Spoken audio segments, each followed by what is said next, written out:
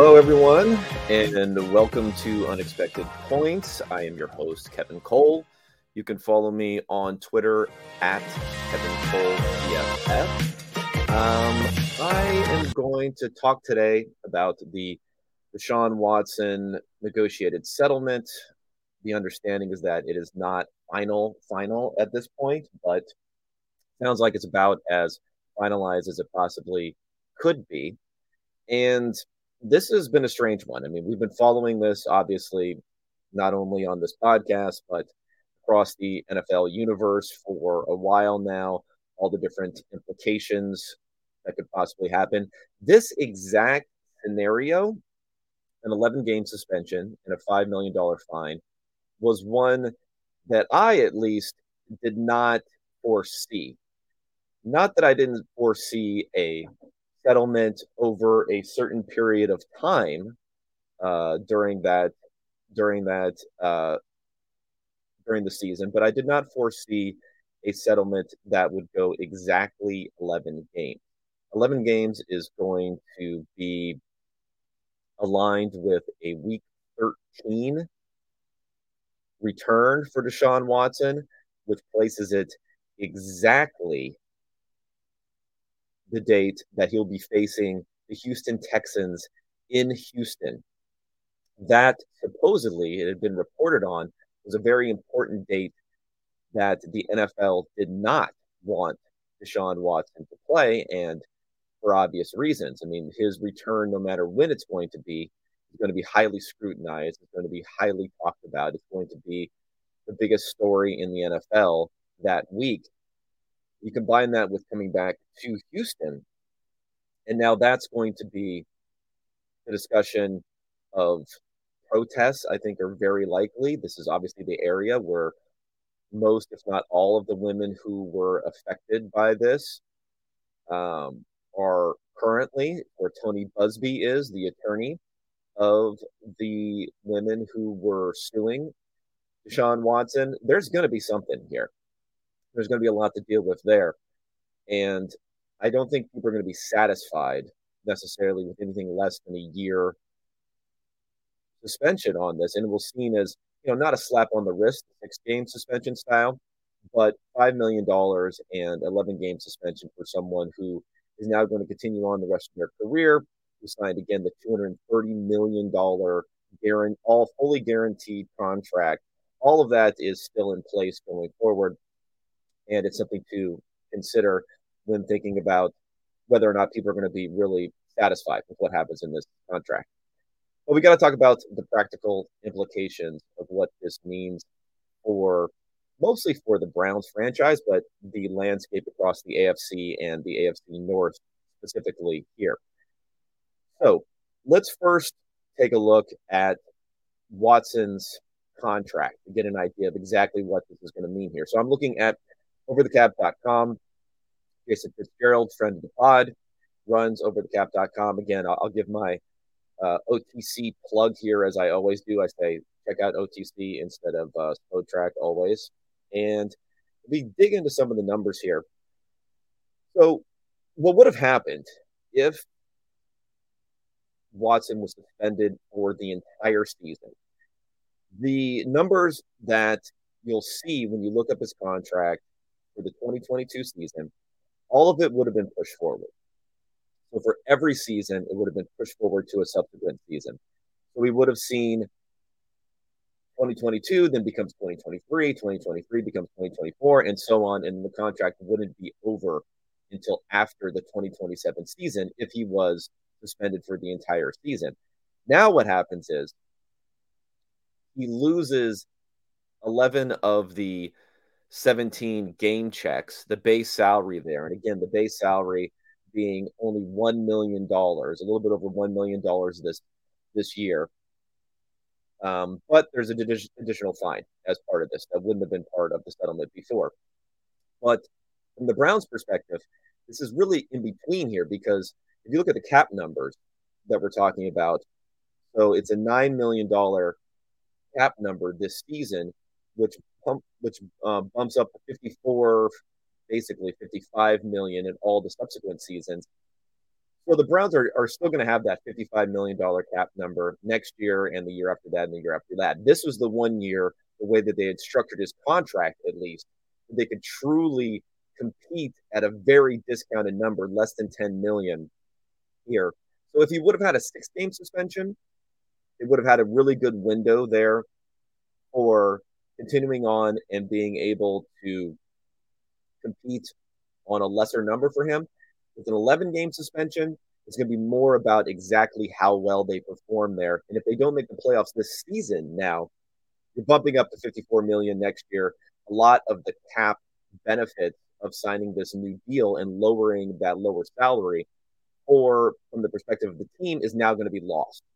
Whereas, again, if he would have been suspended for the entire year, those cap benefits would have been pushed into the future. And then 2023, you could have come back and had the $9.3 million cap hit in 2023 and been competing very well that year. And I think it's important for the Browns in particular, because if we look at their cap liabilities this year, you have a lot of lower cap numbers this year, which are going to bump up quite a bit in the future. If you look at Myles Garrett, it's still at under 13 million, his cap number this season. Other contracts that were signed, Joel Bitonio is only at 6.6 million. If you look at Nick Chubb, 5.2 million, that's a contract that's going to bump up quite a bit in the future. Denzel Ward just re-signed that contract, $5 million cap hit for him. Amari Cooper, they redid his deal, under $5 million for him. Wyatt Teller, another contract that they signed in the offseason, $4.4 million. So again, you go through all of these different contracts, and some of these contracts have voidable years on the end of them. All these different contracts are really structured to compete in an intense way this season in 2022, but also somewhat in 2023. And if you skip forward to 2023 for the Browns and some of these contracts, I mean, Myles Garrett, again, let's just imagine what's going to happen with 2 different contracts for the Browns next season. Now that we know Watson is going to play this season, he's going to go from a $10 million cap hit this year to a $54 million cap hit next year for Watson without it being restructured. Myles Garrett is going to be, again, this season for Garrett, it's only 13 million. Next season for Garrett, it jumps up to 29 million there. Big numbers. Bitonio is going from, 5-6 million to 15 million. John Johnson was under 10 million. Now it'll be up to 13.5 million. Nick Chubb was 6-7 million. Now he's up to 14 something million. Denzel Ward goes from 5 something million up to 12 million. Amari Cooper goes from 5 million up to 23 million. So it's going to be a huge increase next year. And that's why it's going to be critically important, I think, for the Browns that, in a way, if they can play really well these first 11 games of the season, if Jacoby Brissett, assuming that it ends up being Brissett there, if they can end up winning, let's say 6, 7, 8 games is probably stretching it quite a bit, but let's say 6, 7 games here and put themselves in a position to make the playoffs, this is going to be the strongest roster that they're going to have. This 2022 roster, with the cap structured the way it is, it's only going to get tougher and tougher in the future for them to win. So there is a realistic chance that the Browns could be competing deep into the playoffs this year. Maybe they're not going to have a bye or something like that, but they have a good chance of being a great collection of talent during those last 6 games that Watson ends up playing, and if they do get into the playoffs. So quickly, let's talk about what's their chance of getting into the playoffs now that we know that Watson's going to be out for the 11 games, and we have a realistic idea of what that means for Jacoby Brissett being there. So I'm going to go back to some numbers that I have put together in the past about, basically I have some team strength numbers where there's a number on here which basically calculates the team's strength on a neutral field against an average opponent. How many points would you expect that they would win by? The Browns really weren't part of this calculation because we didn't have a lot of numbers on this, but this is all based upon what we're seeing in the market. This is based upon the look-ahead lines, the week 1 lines, and then the look-ahead lines in the betting market, what we would expect. So Buffalo would be expected to be 6 points better than an average team on a neutral field. Kansas City 5 points, and so on, going down here. But let's look at what we know about the spreads that we saw weeks 1 through 6 when those numbers were out. And then we're going to also calculate what we think the point spreads will be for the remaining week, the remaining games, I should say. So week 7 through 12, but that includes a bye week there. The remaining games there to figure out what can we expect from the Browns going into Watson coming back. So if you look at their opponents here for these first 11 games, okay, the first 11 games of the season here, they're going to play the Carolina Panthers in week 1. We already know that point spread is going to be about the Browns favored by a point roughly, which puts them, and I'm calculating out the win probability for each time, so it puts them at about a 51.3% win probability for that game. And if we just do this across all of these different 11 games, so they're going to be at home against the Jets. They'll be 6.5-point favorites roughly, even with Brissett there. They'll be at home against the Steelers, about 4-point favorites there, and so on. We go through. You notice the first 6 games, these games that Watson was scheduled to miss initially, they're going to be favorites in 5 out of the 6 games, even with Jacoby Brissett there. They're going to be favorites in these games. Only playing at home against the Chargers in the 5th game of the season is the only game that they're going to be underdogs. Now, the schedule does get a bit tougher going on beyond this. We have the Ravens are going to be at the Ravens. I am interpolating based upon the numbers. It'll be about a 5-point underdog in that game. They're going to be home against Cincinnati. I'm not sure if it'll be 1 point, 2 points, but I think it'll be less than the key 3-point number. Then they're going to be at Miami. I'm calculating it'll be a 2.5-point underdog. At Buffalo, this is going to be a rough one. They're going to be an 8-point underdog probably, even with a strong team around Brissett. And then at home against Tampa Bay, 3.5-point underdog. These are my estimates for what will end up happening. These numbers may already be up in some sports books if you want to check on the look-ahead line for these. So all in all, if you just simply add up all the different win probabilities for these different games, you can get an expected win number. And for my numbers, what I'm looking at, it looks like expected wins after 11 games is about 5.3 wins is what I'm calculating for the Browns. So almost exactly half of the 11 games. And that puts in a very realistic chance they'll have 6 or 7 wins after this. And if they can do that, that would be huge. Again, their chances to make the playoffs are really strong at that point, because if we look at the Browns schedule the rest of the season after Watson would come back based upon this.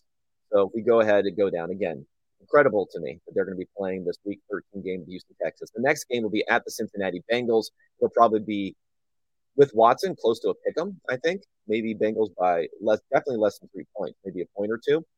They'll be playing at home against the Baltimore Ravens. They'll probably be maybe favored in that game. Home against the Saints, definitely favored.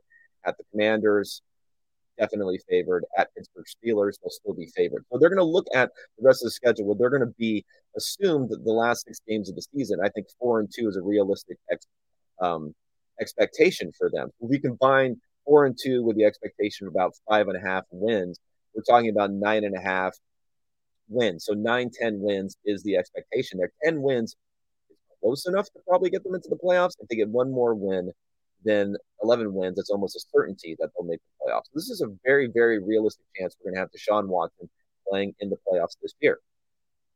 Now, the other thing we could look at and say, well, what if they decided instead of Jacoby Brissett, what is the chance that they'll look at someone like Jimmy Garoppolo this season? They do have a lot of cap space, but again, I showed you before how high those cap numbers jump in future years. So having that rollover cap is going to be important for the Browns. It's going to be important for them. They're going to want to have that rollover money. They're not going to necessarily want to completely max out everything they're doing this season. So bringing in Garoppolo at a number anything higher than 5 to 10 million to play these 11 games seems unrealistic to me. And giving up any sort of major draft capital again would also be something I would consider very unrealistic to me. But what would Garoppolo's impact be? Let's say Garoppolo was playing instead of Jacoby Brissett. I think you could estimate anywhere from a 5 to 10% win probability bump in every single game. So if you put that out over the course of the 11 games, we're talking about anywhere from, let's say, 0.6 wins to 1.1 wins. So that would bring it up to an expected win total of anywhere between 6 and 6.5, 7 wins through those 11 games. That really could make a huge difference in the chances of making the playoffs this year. If we're talking about the difference between 10 and 11 games, which is right around their best outcome, if you're assuming that Brissett plays as you expect and Watson plays as you expect, that could be the defining thing for making the playoffs this year. So if they can get Watson on that contract, I still think, not Watson, if they can get Garoppolo on a deal that's fairly low cost, because again, they do not want to spend the money with the huge cap hits they have coming up in future years. They want to roll over that money. If they can do it, it may be worth it this year, especially with Brissett functioning better as a backup, better as a short yardage quarterback to bring in. He's excellent at converting those. I think he's 20 of 21 on converting a third or fourth down and 1. Having him play more of that specialized role could be a good option for them. But we're running out of time here in camp. So I don't know. I would put it at a low probability event, maybe a 20% or less probability event that they look for someone like Garoppolo. But it could be the defining win. That extra win and a half he gets you during those 11 games could be the defining win for getting them to the playoffs this year.